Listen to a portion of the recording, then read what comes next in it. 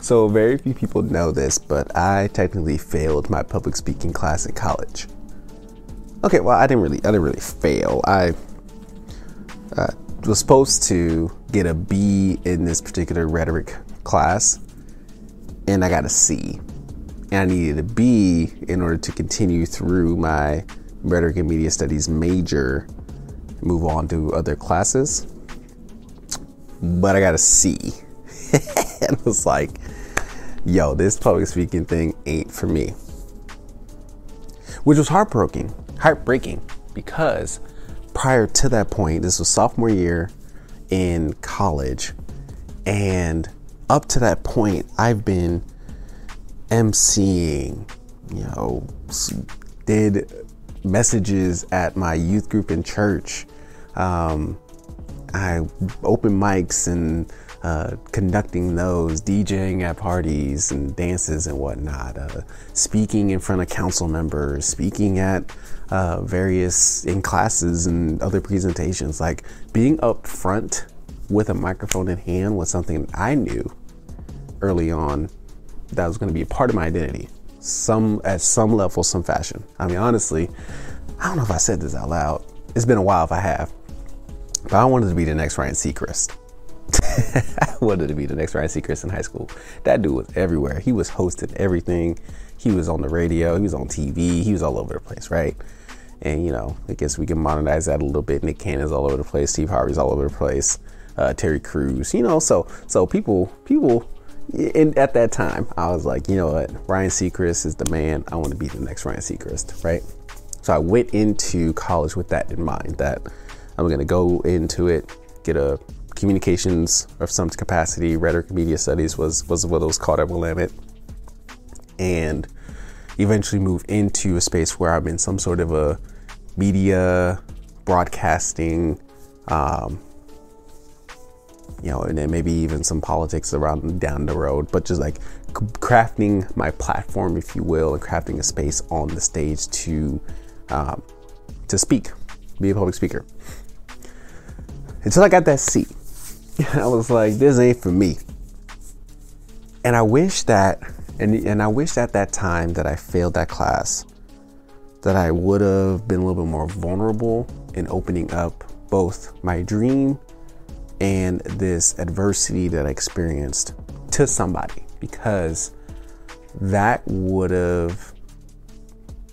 that time that I got that C, I lost all confidence in my ability to be a public speaker. I thought that the way that the class was structured, the way that they asked me to craft a speech and do the speech, I wasn't comfortable with. And I distinctly remember doing a speech, and I asked, like, maybe 8 minutes into the speech, hey, can I start over? And it was terrible. And I was just not comfortable at all in that space. Now, granted, this was sophomore year of college, like the third semester total in college. I wasn't already being a great student in college, so there's a lot of other factors that contributed to me getting the C. I could have done a little bit better in my studies. I could have been more attentive and focused on exactly how this class was structured and what I needed to do to pass it. But again, if I was a little bit more open at that time, my confidence wouldn't have been shot, because from that point forward, until maybe really a few years ago. So I went like a solid 5 to 6 years of thinking that speaking wasn't for me, and I needed to find a new way to leverage my voice. The positive in that, because I'm working to see the positive in everything, is that it allowed me to be more substantial in my speaking and not just pontificate. Shout out to Gary Vee. But not to just be motivational or spew out various quotes or whatever. It's like, no, like what truly do I want to talk about, and where does that come from, and how do I structure it in a way that entices the audience to do something, inspire emotion or take action or to ponder and reflect. Those various things came after the fact, after I failed. And it took about maybe 5-6 years for me to realize, like, oh, this is what I was trying to grasp in that class. Like, these are the elements in speaking that I needed to have at that time that I failed. But I didn't see that connection and tie.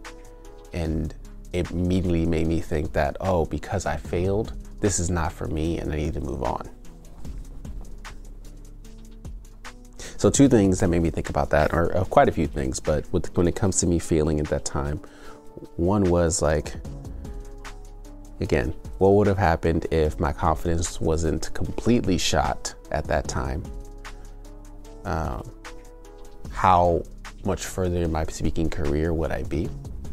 Secondly, grateful that it did change directories a little bit, because I wouldn't have found sociology or delved deep into the community aspects that I truly love, and being involved in that space, being more intentional one-on-one with the dynamics and relationships that I have versus just speaking to masses, right? And then now, another thing I think about now is like, okay, here we are. What do we do?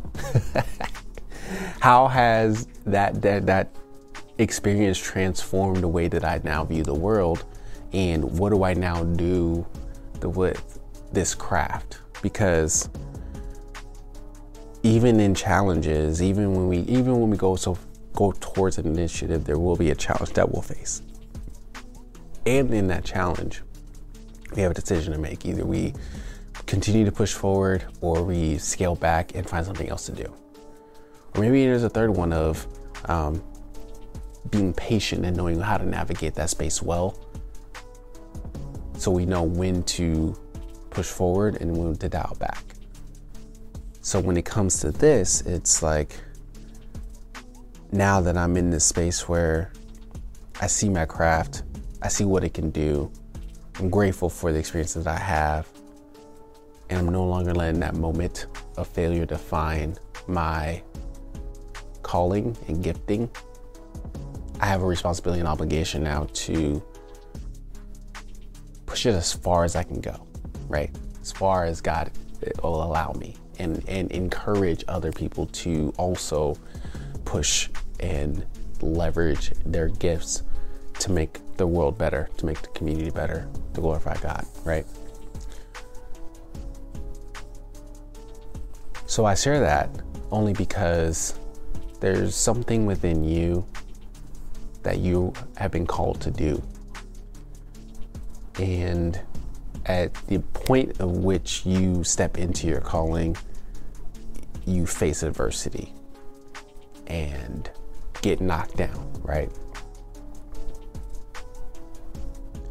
In the moment when you're knocked down, I want you to reflect on the why.